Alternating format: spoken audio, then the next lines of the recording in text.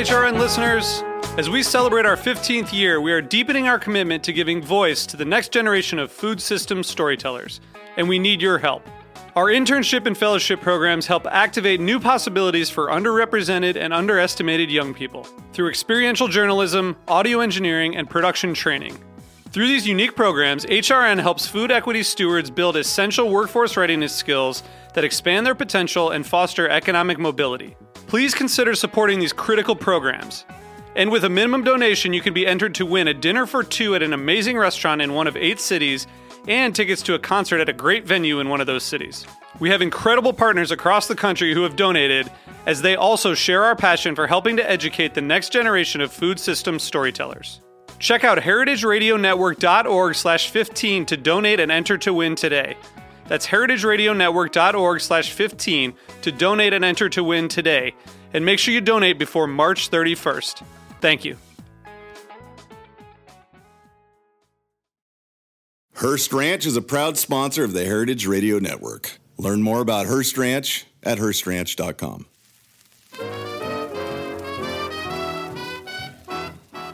This week on Meat and Three, we're diving straight, no chaser, into the delicious crossover of the food and jazz worlds.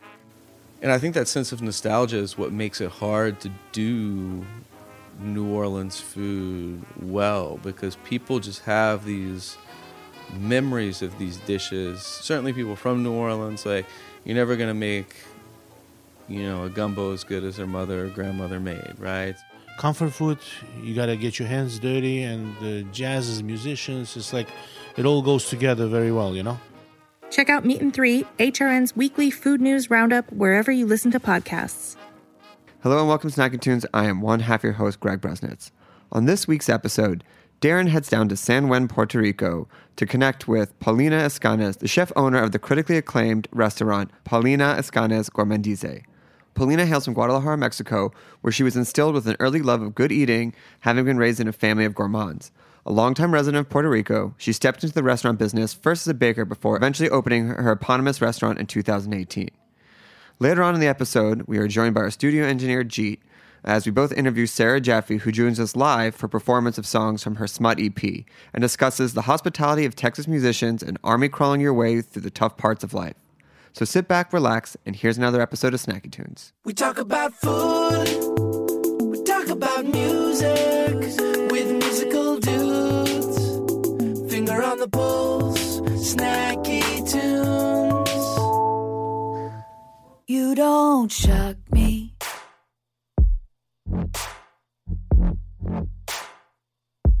but you surprised me.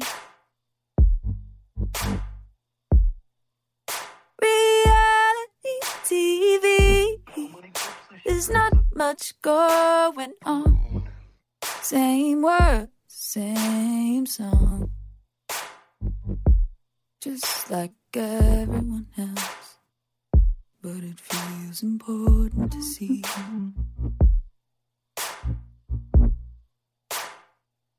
'Cause you're important to me.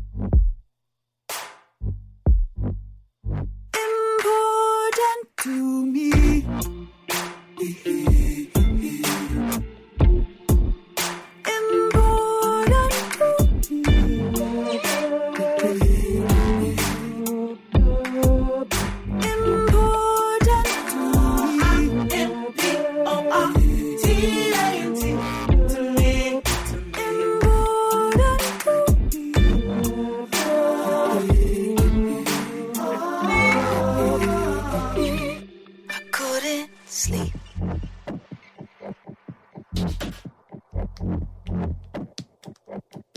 You got me surrounded.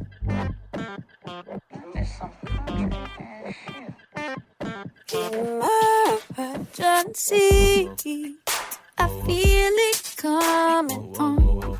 Toss and turn on and on. Am I getting ahead of myself? Feels important to see.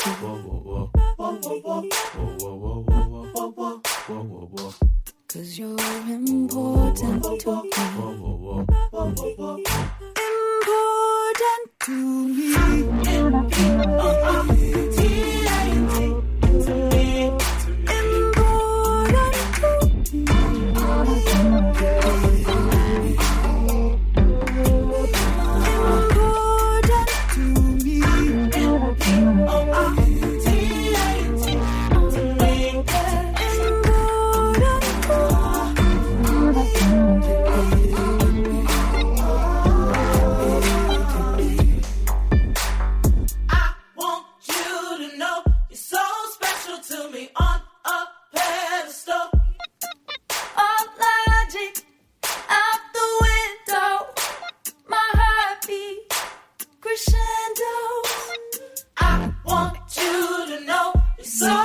to me on a pedestal.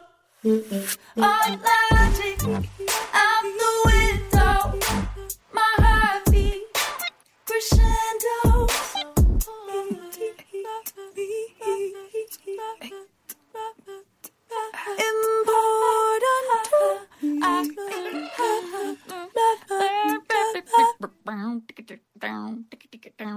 Hello and welcome to Snacky Tunes. I am one half your host, Darren Bresnitz.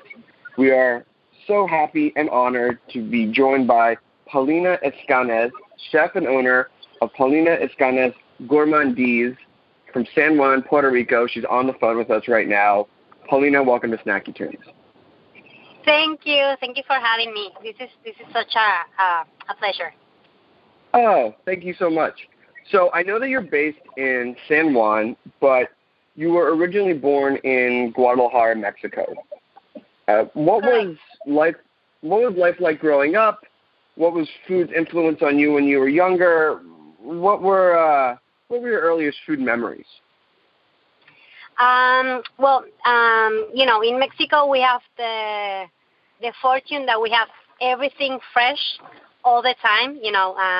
Fruits, vegetables, meats, seafood. Everything travels so well, and each region has their own specific kind of cuisine.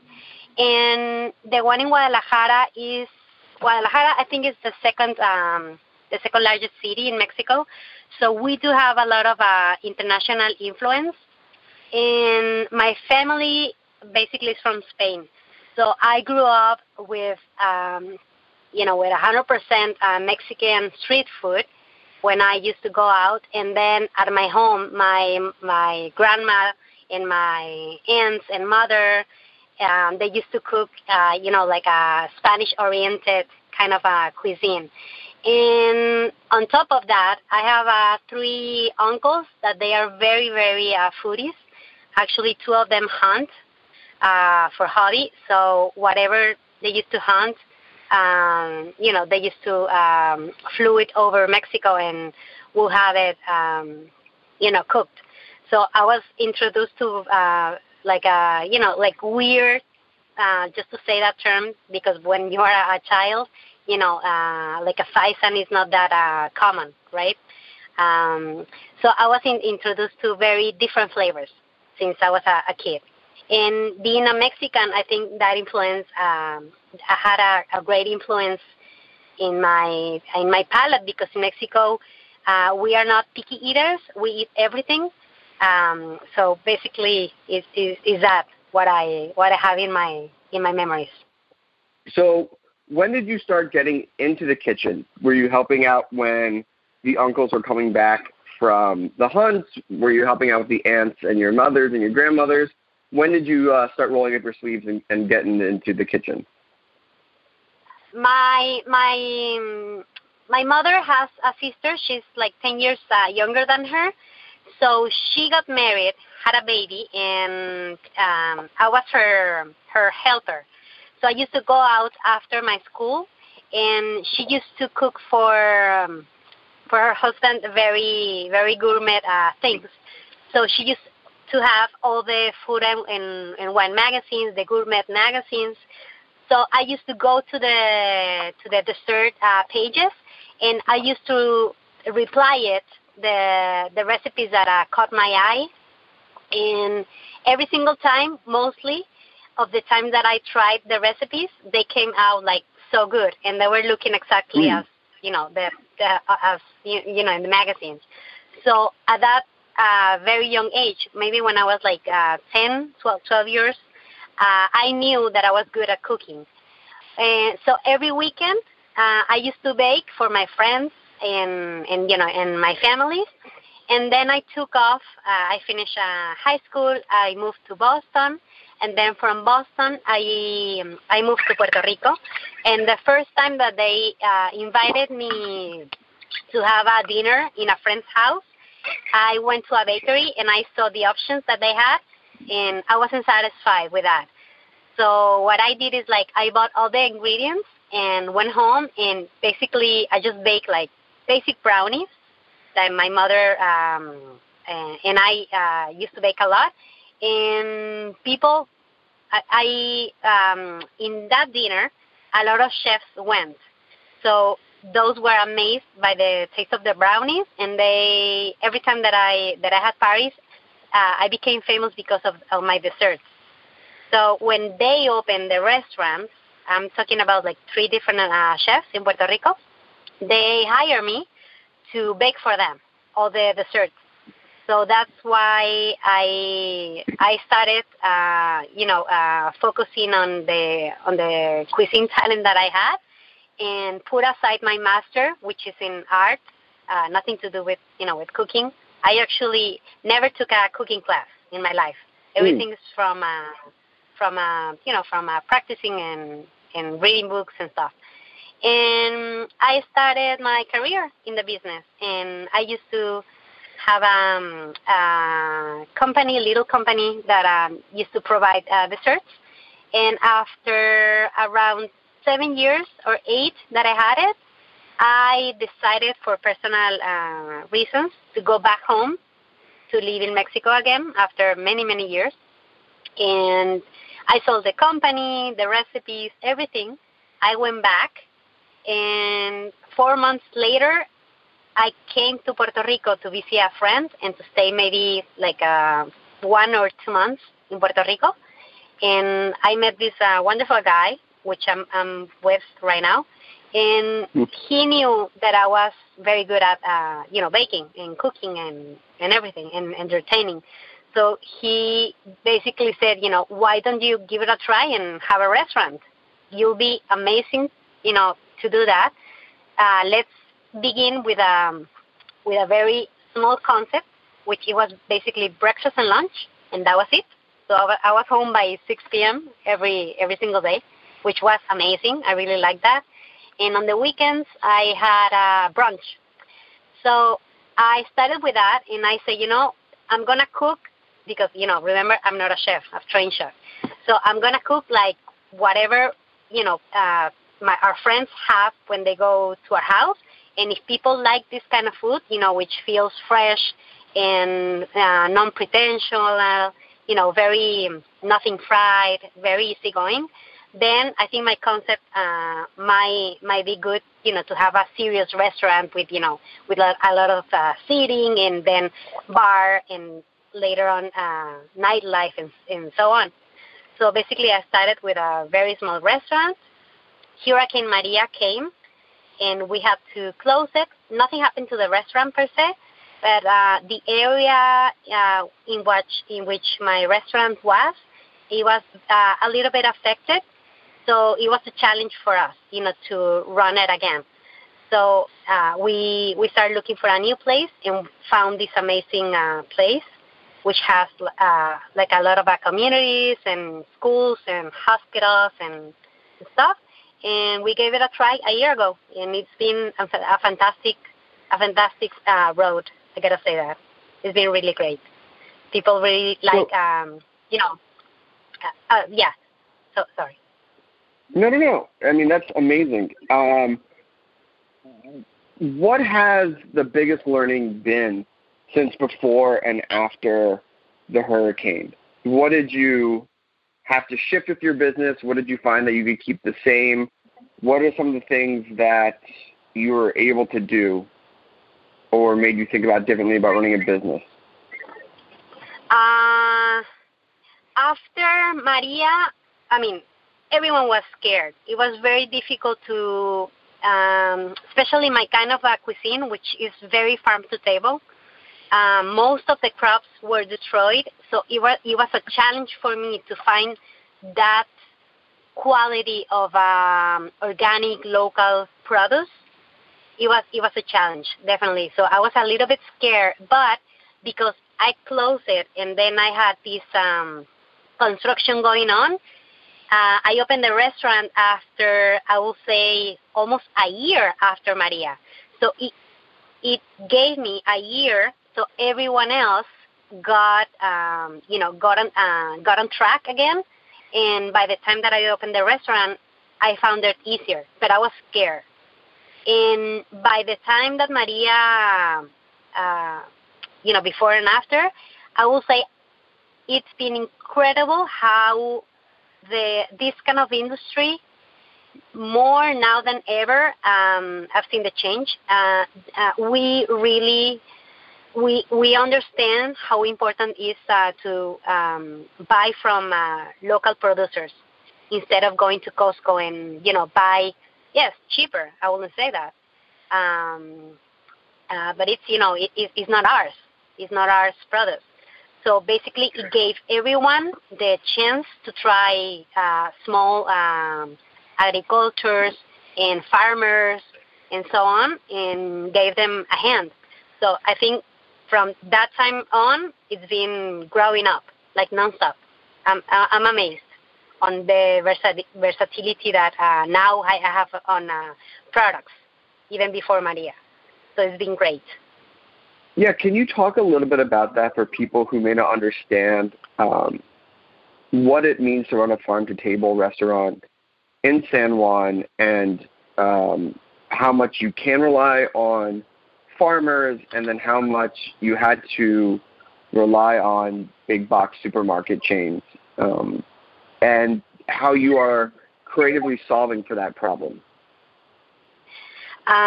Well, because this is an island, we have everything, coming, by ships. So, first of all, nothing, it was ours before, and everything, nothing's fresh, really fresh. So, just for that, just having to change, our concept and to support local communities have been a little bit more expensive, actually, for us. My cost of a pound per local greens, like versus imported from supermarkets, it's ridiculous, the price. And a lot of people will say in this industry that I'm crazy, or the people that support this kind of movement, we are crazy. But we are not. We are really gambling on the benefit that this island it has to produce their own things. Because Dominican Republic, which is a neighbor island, they do produce a lot of things. So we do have the qualities on the soil to do that. We just have a little bit more money, investors' money to have crops and tools and education for the people, and for for regular people, not just for industry people, for regular people to really look after what it's from here. Like I know that I want to eat maybe some blueberries, during February, but if they are not in season, why to get them and why to fly them from the other side of the world? And we have to understand that. And it is a big commitment. And as I'm repeating, the prices that I pay for the things, they are not, now they are not the how could I say, they are not 100% beneficial for my pocket, but they are very beneficial for the future of this island, which I believe, it has everything to go on. And the chefs that I admire the most on the island, they support this kind of movement. So I think we are a small community, like one by one, and that is word of mouth. Like actually today, I was getting some things for my restaurant in a restaurant store, and we were 3 chefs, and we were exchanging phone numbers of the goat cheese lady, of the artisanal bread, it was amazing to see that. We didn't see this, like 3 years ago. Never, because you used to go to chain supermarkets or these big companies that sell you imported stuff. So I think, I'm very proud that I support this kind of local people.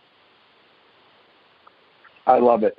We're going to take a quick musical break, and then we're going to come back. I want to talk a little bit more about why cooking speaks so naturally to you and the new menu that you just updated with your restaurant. We have a song from the musical archive. Yeah. here on Snacky Tunes on heritageradionetwork.org.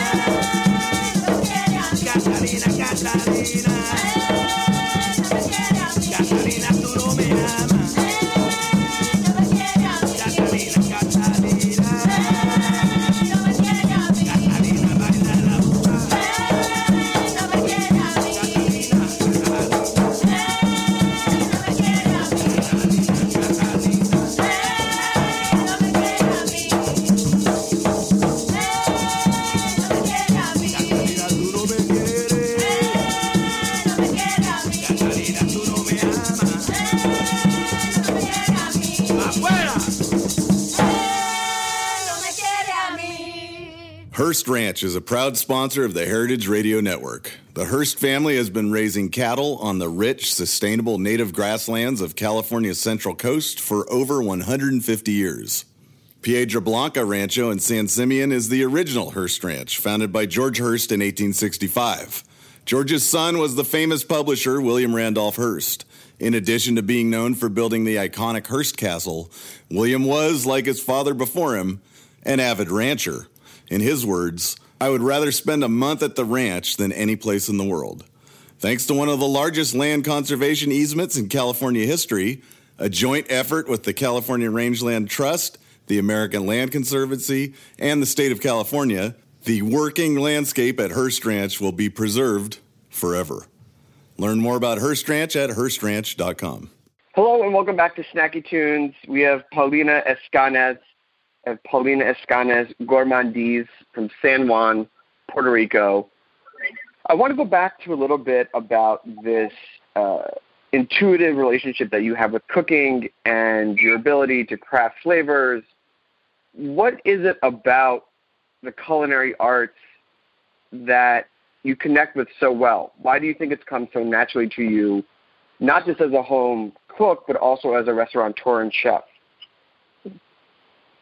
I remember since I was a kid, I exactly knew what I wanted to eat, and I think it is a gift that I understand. And I don't want to sound preppy or anything, but I understand why the cheese has to be like super melted. And for example, every time that I go to a restaurant, my husband laughs because I'm very specific about when I order like a hamburger. I will say, please just make sure that the cheese is like melted. And it sounds ridiculous, but if it's not, you will taste another thing. And I don't know why I know it. And I've been developing maybe my palate by not being shy and try very different kinds of cuisines and spices. So I kind of know if there's heat, if there's acid, if you need to add a little bit of sweetness or fat, or I don't know. I just try, and just by tasting things, even in my kitchen, when I give out the recipes, I mean the morning after or during the shift, I will go and try the sauces or all the preparations, and sometimes maybe just by looking at the things, I know that something is not right. Like they need more cilantro, they need more salt, they added too much water, for example. It is just something that you know.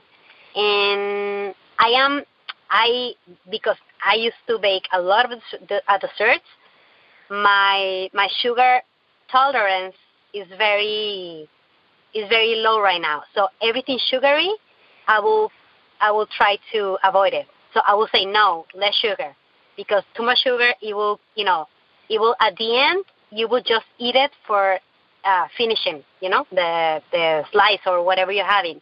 And if you balance, the sweetness, you might have the whole dessert or things like that. I just know. And I also read a lot, and I follow a lot of chefs, trained chefs, and I don't mind asking for tips, to my friends that they are trained. So I'm very open about that. And the things that I cook at the restaurant, they are the things that I like to eat. It's as simple as that. I do not cook anything that I wouldn't eat or that I wouldn't crave. So that's very important for me too. At the beginning, it was a challenge because a lot of people, they suggest you create a menu that people they are used to, or that will be easier for them. And at the beginning, just by the names, and I'm gonna give you an example. For at the beginning at the restaurant, instead of aguachile, which is a term that we use in Mexico for a special kind of a ceviche, raw fish, I had it on the menu, and no one asked for it, just for the name. So my husband said, why don't you say, it's like a Mexican ceviche, and it will sell better. And I thought about it, and at the end, I'm not here to educate people. They can do, of course, whatever they want. But yes, it's my responsibility as well to pass on generations that this is not called Mexican ceviche. It's called aguachile. So so it's been it's been that for me. So as a restaurateur, you've had your restaurant for over a year. That's open, and you're currently changing the menu or have just gone through a menu change. Can you talk to me a little bit about the evolution of the restaurant, about where you started and where you are now and where you want to go? Yes. At the beginning, because it was my first full-on restaurant, like 7 days a week, lunch and dinner, and then lunch and dinner on the weekends. It was very complicated, the first year, just to have your own team, organizing everything, correcting the recipes, training, retraining, how is that? So I create a very simple menu, maybe just, I had just one filet mignon, one kind of fish, one salad, for example, one dish of the day, one soup, and then like three or four appetizers. That was it. And now after a year, because my restaurant became this community restaurant where people and neighbors and teachers and doctors and whoever is, I'm in a very transitable street. So it became this restaurant that you go maybe 2-3 times per week. So, and for these regular clients, they used to ask, like, Pau, like, would you mind, adding, like, maybe lamb, or would you adding maybe another fish, or maybe another pasta, or they were asking for it. And I became, open to the petition, and also because, the chef's life is like this. You get bored as well, to have the same menu, the same items for a year. So I decided, now that it's summertime and it's kind of like slower season for us, I will retrain. I will create, like another recipes. So basically, it grew up like 50% my menu, and I have many options right now for vegan, for vegetarians, for pescatarians, for families.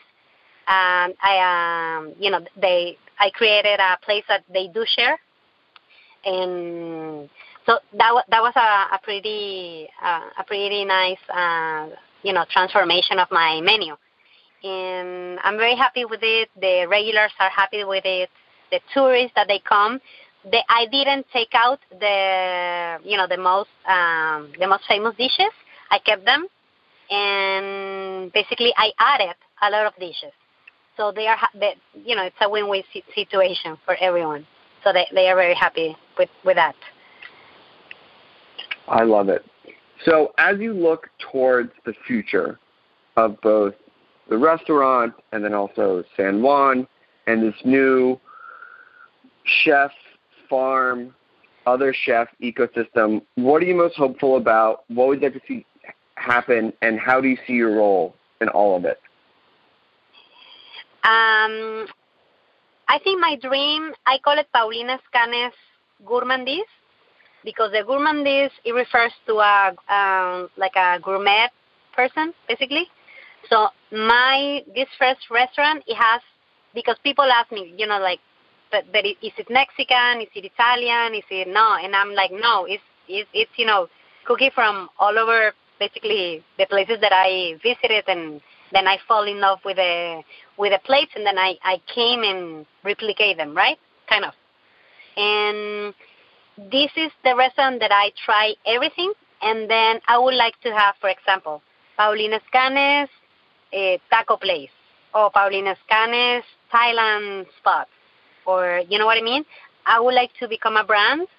I am thrilled that I'm Mexican, and Puerto Rico's been my home from the past.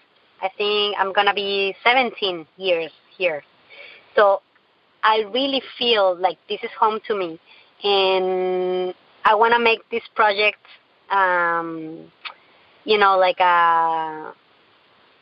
like a very successful one, which maybe I can have a Paulina Escanes bakery as well, which it was my first thing to do here, and I do have an amazing partners. They are my best friends. They help me all the way through. My husband he's amazing. He runs the money department, so I keep on track of that, and he keeps on track of whatever selling, whatever it's ordered most, or so on. So I would like to be a small brand, maybe give classes, like a simple ones, that they can recreate something that I serve at the restaurant, which is basically like a homemade meal.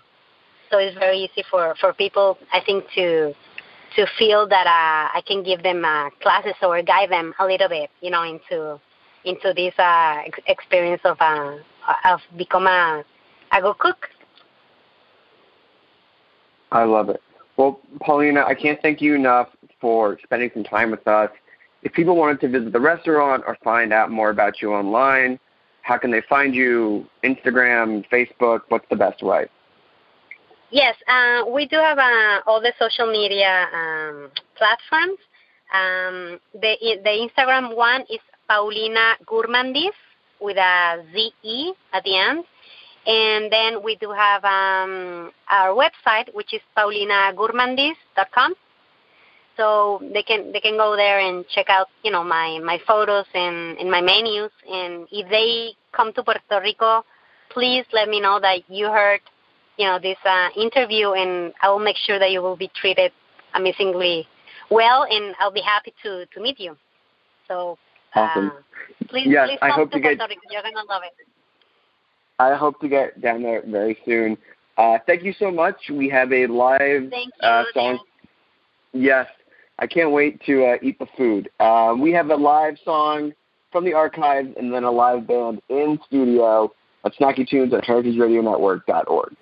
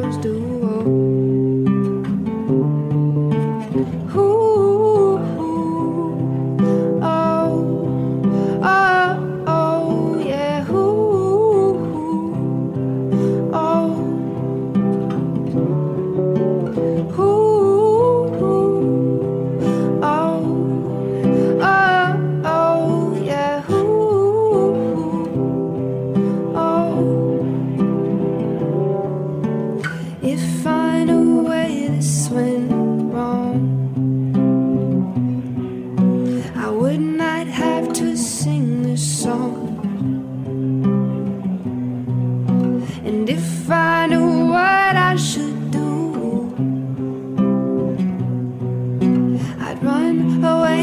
for me and you.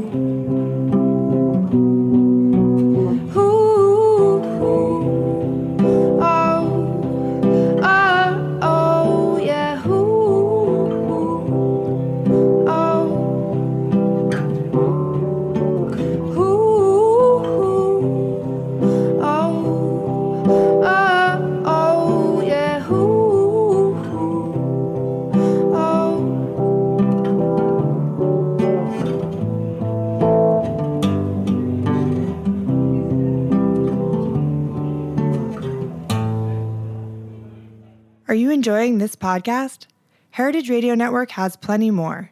My name is Lisa Held, and I'm the host of The Farm Report here on HRN. The Farm Report is a show about the people, processes, and policies that shape how food is produced today. Expect from-the-field insights as guests explore how producing fresh, delicious food relates to environmental and community sustainability, justice, and better health. You can find The Farm Report wherever you listen to podcasts and on heritageradionetwork.org.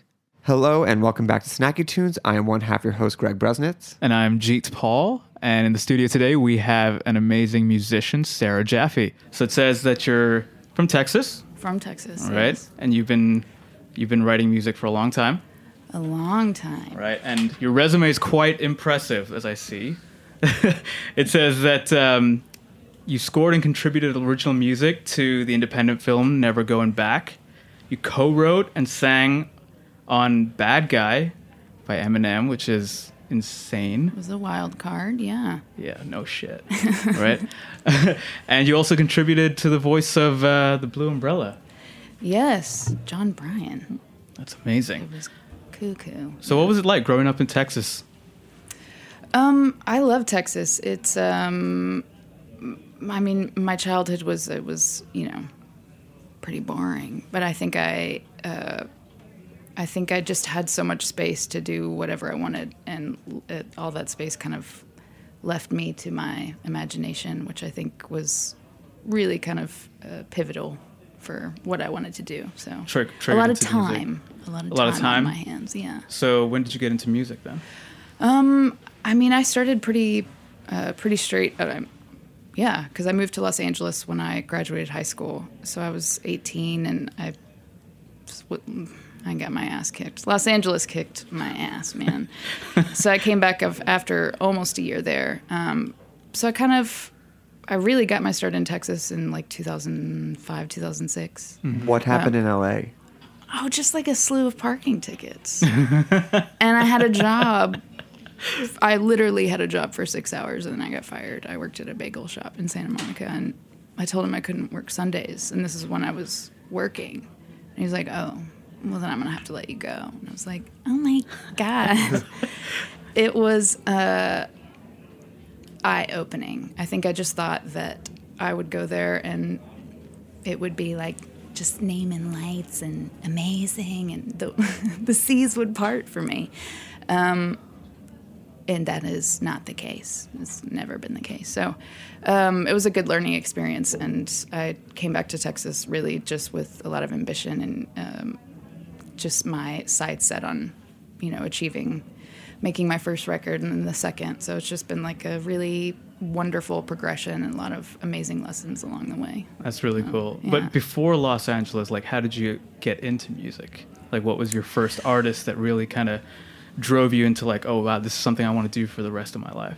I mean, I think it really just came from my appreciation, like that my parents gave me. So Are your parents musical? Yeah, my mom's side especially. I mean, I started singing probably 13, 14, like in churches with her. So I think it was probably them. So I mean, it's been. I mean, you did ask me like when did I actually start, right? Mm-hmm. Yeah, I would say like 13, 14. I just started doing those kinds of shows, and yeah. You said your mom's side of the family was musical. Who and in what way? What did you ask? Your mom's side of the family was musical? Oh, yeah. My mom was just constantly singing. And your mom sang all the time? All the time, yeah. In church, she would, she had a really lovely alto voice, and so the church choir was always like, Malia, you take the lead on this one. So she always had the church solo, and so watching her And also, my cousins were very, very musical, and I always looked up to them. So it was just that side of the family, and my dad's side of the family really kind of gave me the starting out taste, like a ton of James Taylor, Cat Stevens. Nice.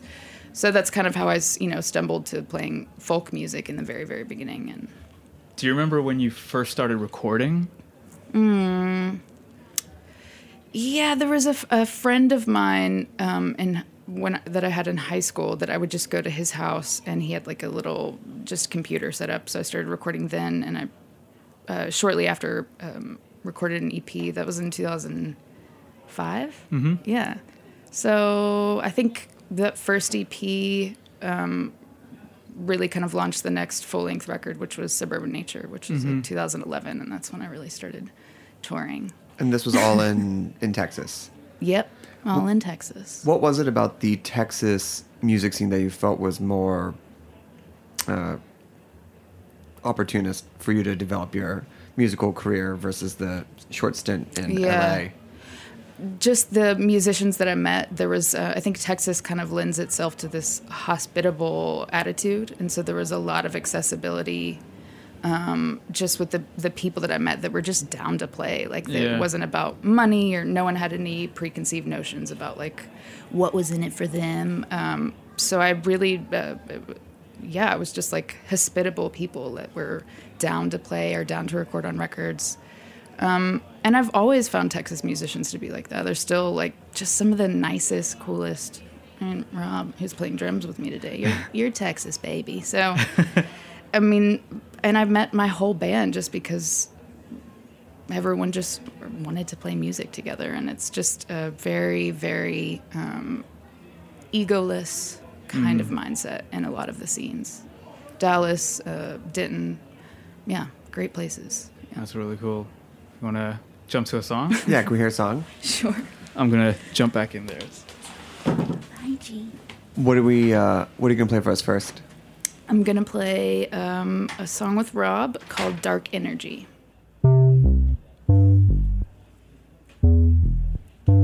Dark energy, stay away from me. I'm gonna fight for myself. Lethargy, you can go to hell. You were never really a friend to me.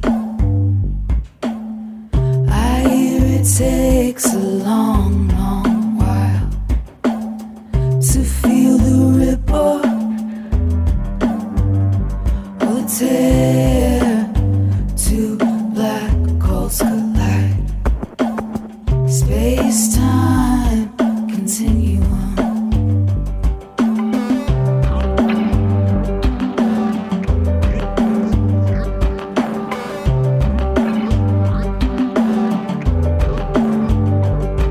Dark energy, stay away from me.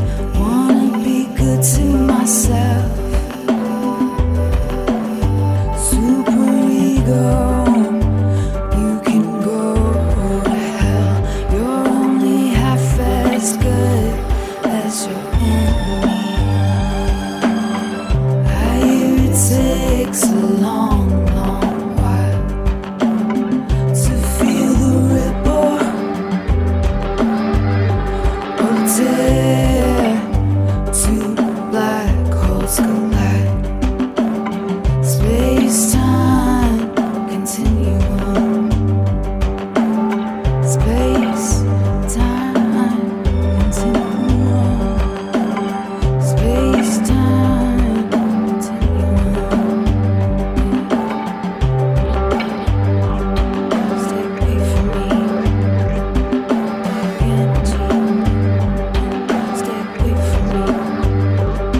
Dark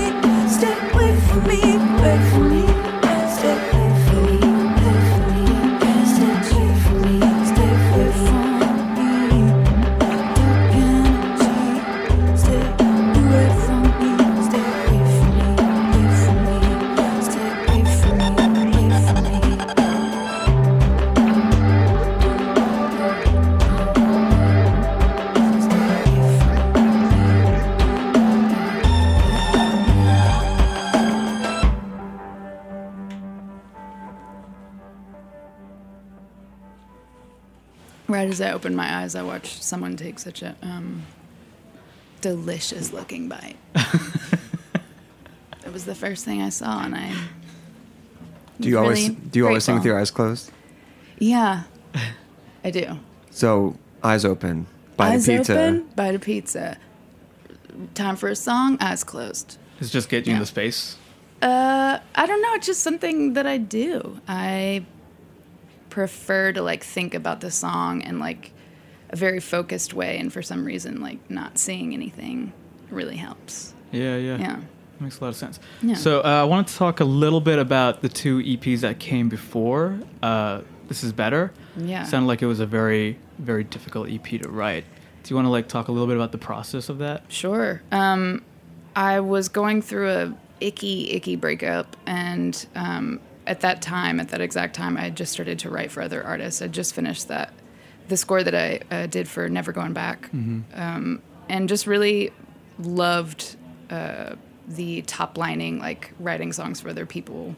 I loved that environment, and just kind of more so the headspace that it put me in, which was, you know, sometimes the more you think about yourself and your song, like the more your ego drives it. And I like just the creative aspect of just jumping into writing with no ego. And that world just kind of put me in that constant mindset of like, just like churning it out and creating a schedule and a routine for myself. And so I started writing these pop songs with a good friend and a great producer. His name's Aaron Kelly.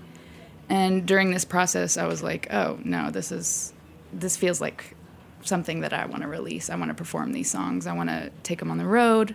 I just was attached to them mainly because of what I was going through. And so I ended up kind of using this whole top lining process as a vessel to get these songs out. So I was just like, well, fuck it. Let's just release these songs and put them as 2 EPs, and that's what happened. What was it like working with Aaron?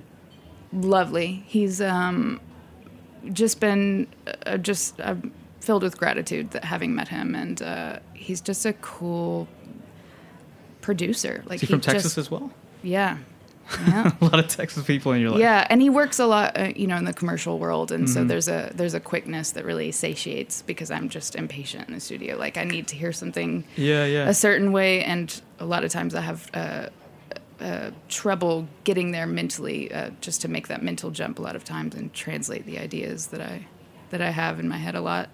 And Aaron and I just have a really good kind of ping pong banter relationship. Like, did you come to the table with like lyrics, or did he come? Oh with, no, like, we started each day. Like, he was like, "What kind of song do you want to make?" And I would be like, "Oh, let's do more up tempo." Like,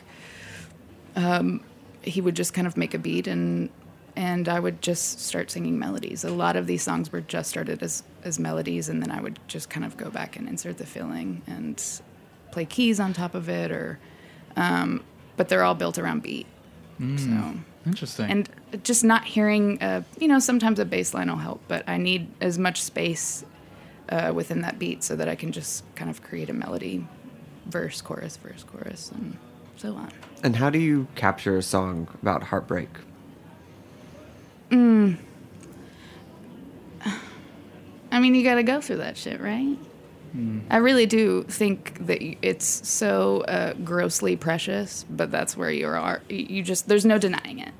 And so that's where I was. And it was also kind of a lifesaver. It was a way for me to get out of it, because once I started making music, and it just kind of cleared the pathway a little bit for me to see that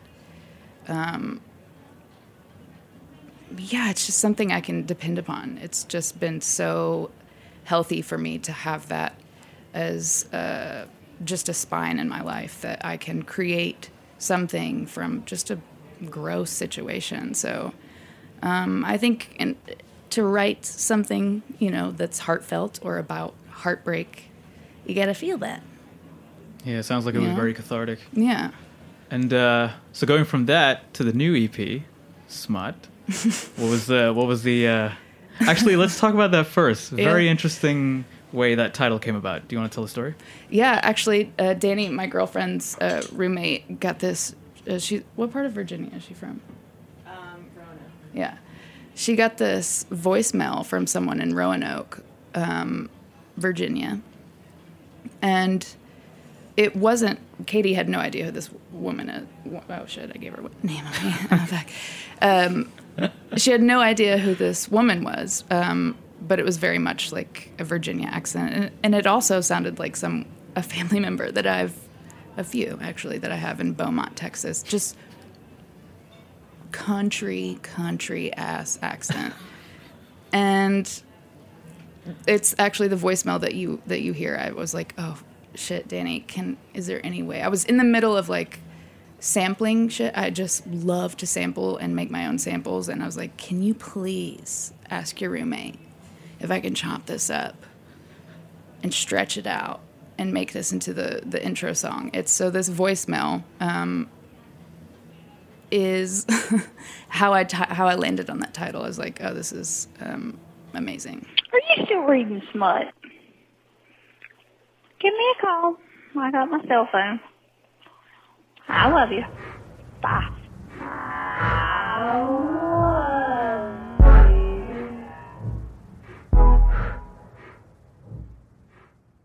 That was great. That was amazing. I'm so happy she let you use that. And how did it change? You know, you went through the cathartic of the previous EPs, and what joy filled this one, or how did you feel elated in this process? Oh God, man, in so many ways. It was like, you know, like those moments in your life when you like army crawl your way out of a situation, and there's just like a part of you that's like, I'm alive, you know, like music was this like breath into my depleted world, where I just started writing again and just really taking in every opportunity. So I was just having a lot of fun. And so I, once again, like the music that I was writing was just reflecting that in every way. And it was the first time I had been single in a long time, and I was living alone for the first time in my adult life, which was incredible. And of course, since moving here, my situation is very different. But I had, you know, like an amazing apartment and was living downtown in Dallas, Texas, and just really soaking up every opportunity and every studio opportunity, just saying yes to pretty much everything, and just felt so rewarded during that time, and wanted to make a really fun EP. You worked with Aaron on this too, right? Yeah. Was the approach any different than the last one? Yeah, I mean, there's always just a bit more confidence with each time you record, just because you know that something can be transformed from scrap. Yeah. You know, all I had was a voicemail, and we made something that was so fucking funny and cool. And it was just, I think I just felt more confident about what I could make. Do you guys like sit in a room and be like, hey, this is what I'm feeling, and you guys just talk a bit, and then it's kind of just weird. It's exactly what it is. It's just like Aaron and I are just kind of like an unlikely pair. Like, I don't know.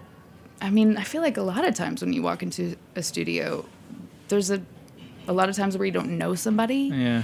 And you can just sit down and it's like a conversation. So Aaron and I just like, we have a lot to talk about, and we just get a lot done. And the music kind of grows out of that? Yeah. Wow. It just stems out of beats with no melody or an idea that I've had. Do you guys put like a lot of thought into like the kind of chord progressions or cadences that you're going to go with? Yes. So with this EP being a lot different than the previous one, yeah. what was the approach technically from like a musical perspective? I mean, like, for example, like with Important, I had this just moment when I was by myself in my apartment. I wrote the whole thing in my head. From like, I have like the recording from start to finish, of course, without any instrumentation. So it's literally me, you know, just saying, you don't, dun, dun, dun, dun, dun, dun, womp, womp, like just singing out these ideas that I can hear perfectly in my head. So then I took that recording of Important, of just me singing, took it to Aaron, and just basically we built a beat off of that, and then went back in. And really, it's like trying to match pieces with just fucking cloud. Like, there's no solid form of melody. I don't know what notes I'm singing. So there would be a couple hours where I'm just like trying to find that 4-note progression on a keyboard, and which can take a while. Yeah. And then you start going on these rabbit trails of like, oh, this synth sounds amazing. And so it's just, some days where it felt like we were just going on rabbit trail after rabbit trail. But once we got that solid form down, it's pretty, it's like the fun part. You get to put all the fix-ins and throw them in the mix. And I just wanted something with that song, with Important in particular, like a little bit of goof, to kind of lift it out of itself. I wanted it to just be a fun record. And so there was just a lot of experimentation that really didn't see a full form until, the last recording days. So, can we hear another song? Yeah. Okay. Yeah. What are you going to play for us? I'm going to play a song from Smut. It's a song called One Hit, One Wonder. Yeah, yeah.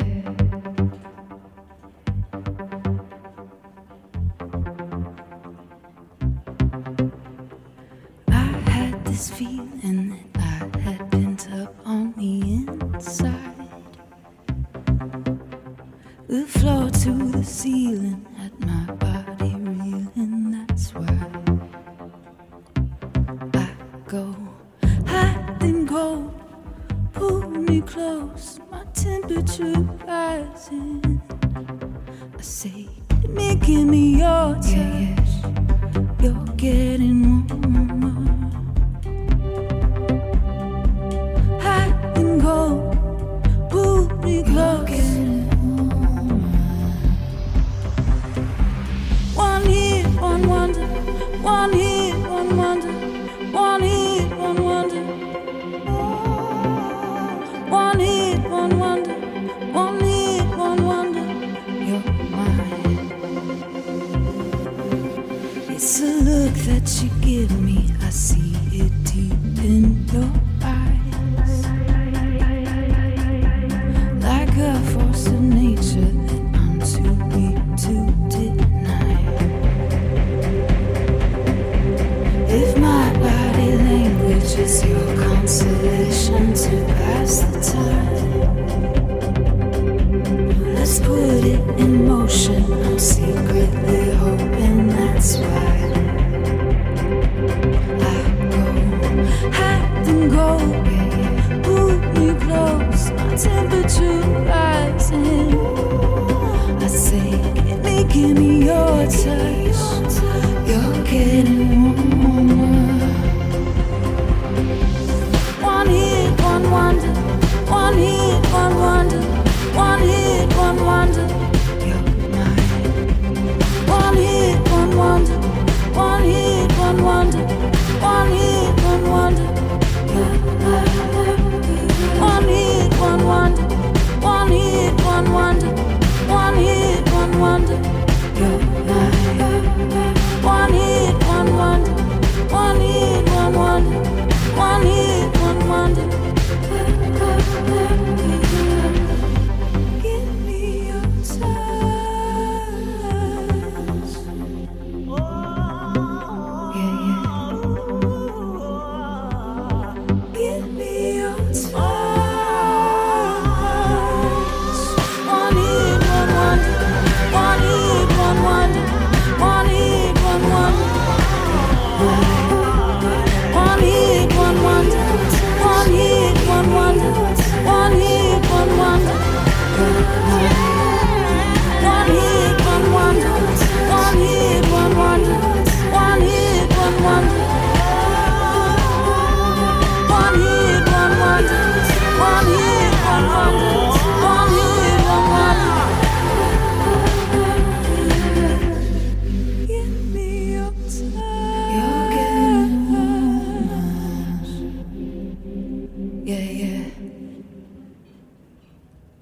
So what's next for you musically? Well, I mean, I would love to start recording again. Oh wow! Yeah, so soon. Yeah, I really want to focus on kind of making a consistent schedule for myself. It's very easy for me to like release something and just kind of float into the abyss, like, and just be like, well, I did something. And then time passes and you're like, I should really be consistent with this and treat it like the job that it is. So I would like to, Rob and I have talked about getting together. I've got some shows coming up that I really want to put my creative focus on that first, but I imagine I'll start recording some shows in New York? No. In Texas, actually. Oh, nice. Yeah. I'm going to do a little one-off here and there, cute little bop over and a bop back. Where and when? Well, the big one that I'm getting ready for is I'm playing with the Dallas Symphony Orchestra, which is like, I know, holy shit was my thought too. It's been a bucket lister for quite some time, and that's in February. But I'm, working with the Dallas Symphony, so there's a lot of like arrangement, string arrangement parts, and just coordinating with. They're going to do strings over your songs? Oh, yeah. Oh, that's amazing. I know. Oh, that's super exciting. I'm wigging out. Are you going to be part of the whole arrangement and orchestration of it? Yes. Holy. So I'm trying to just, my brain is just so like military trained to be like, we're playing Phoenix, Arizona in a tiny little shithole. Like, give them rock, so I'm really trying to like think about it in every detailed aspect, just to elevate it from the usual set that I would play. How are you going to balance the heartbreak songs with the arm and crawl happiness songs? This is a great question. I am not quite sure yet, but the string players will have a lot to do with that. So I'm working on the majority of where my mental space is now is like just like thinking about transitions. Yeah. And trying to visualize that, and because there's so many times like where I have an idea of like something works so perfectly in my head, like everything's in the same key in my head, and so I'm really just focusing on how to make Clementine connect with small talk. How do I make that jump? Jeez, you could tell like a whole narrative with all the music that you have. You could like put on a Broadway musical show or something. Well, I'm almost I'm trying to think about it in that way, but when I start thinking about it in that way, I feel like my pretentiousness like just really comes to life. But there's no way not to be precious about it. Like when you're putting 30 of your own songs together, you're like, I am starring in my own musical. But I'm just gonna run with it. I'm just so thrilled about playing with the Dallas Symphony and all of my bandmates, my pals on stage. So I'm really trying to be diligent about every single aspect. Sounds like it's going to be pretty awesome. Yeah, I'm so excited.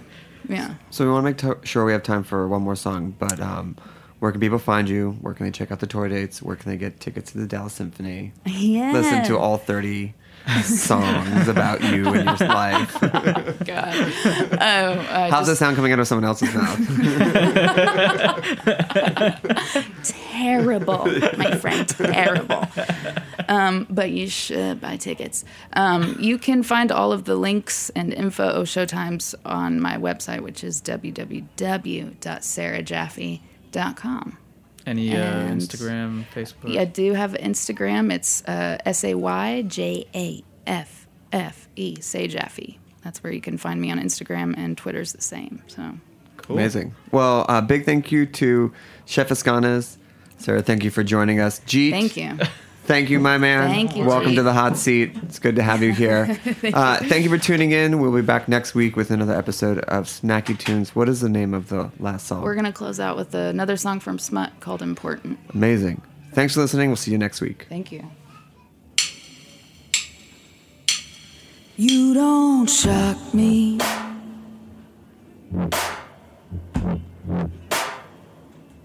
But you surprise me. Reality TV is not much going on. Same words, same song. just like everyone else, but it feels important to see.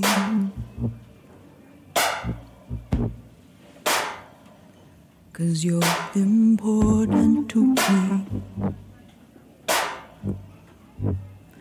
Important to me.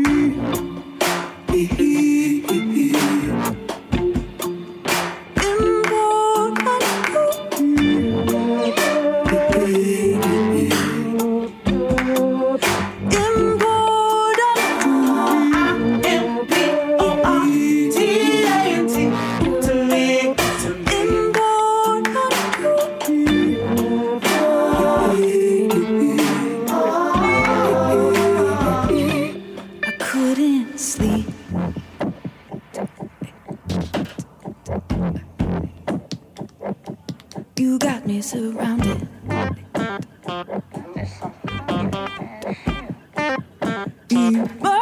Emergency. I feel it coming on. Toss and turn all night long. I couldn't hurt myself. It feels important to see.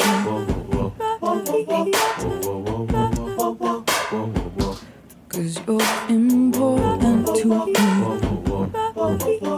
Important to me. M-P-O-R-T-A-N-T. To me. Important to me.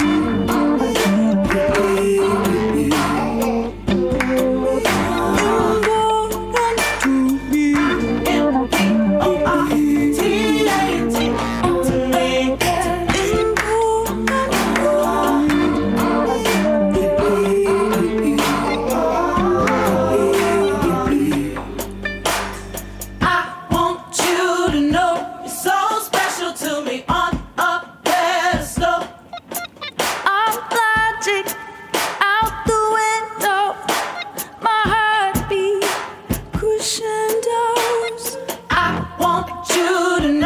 So special to me on a pedestal. I'm logic out the window. My heartbeat crescendos.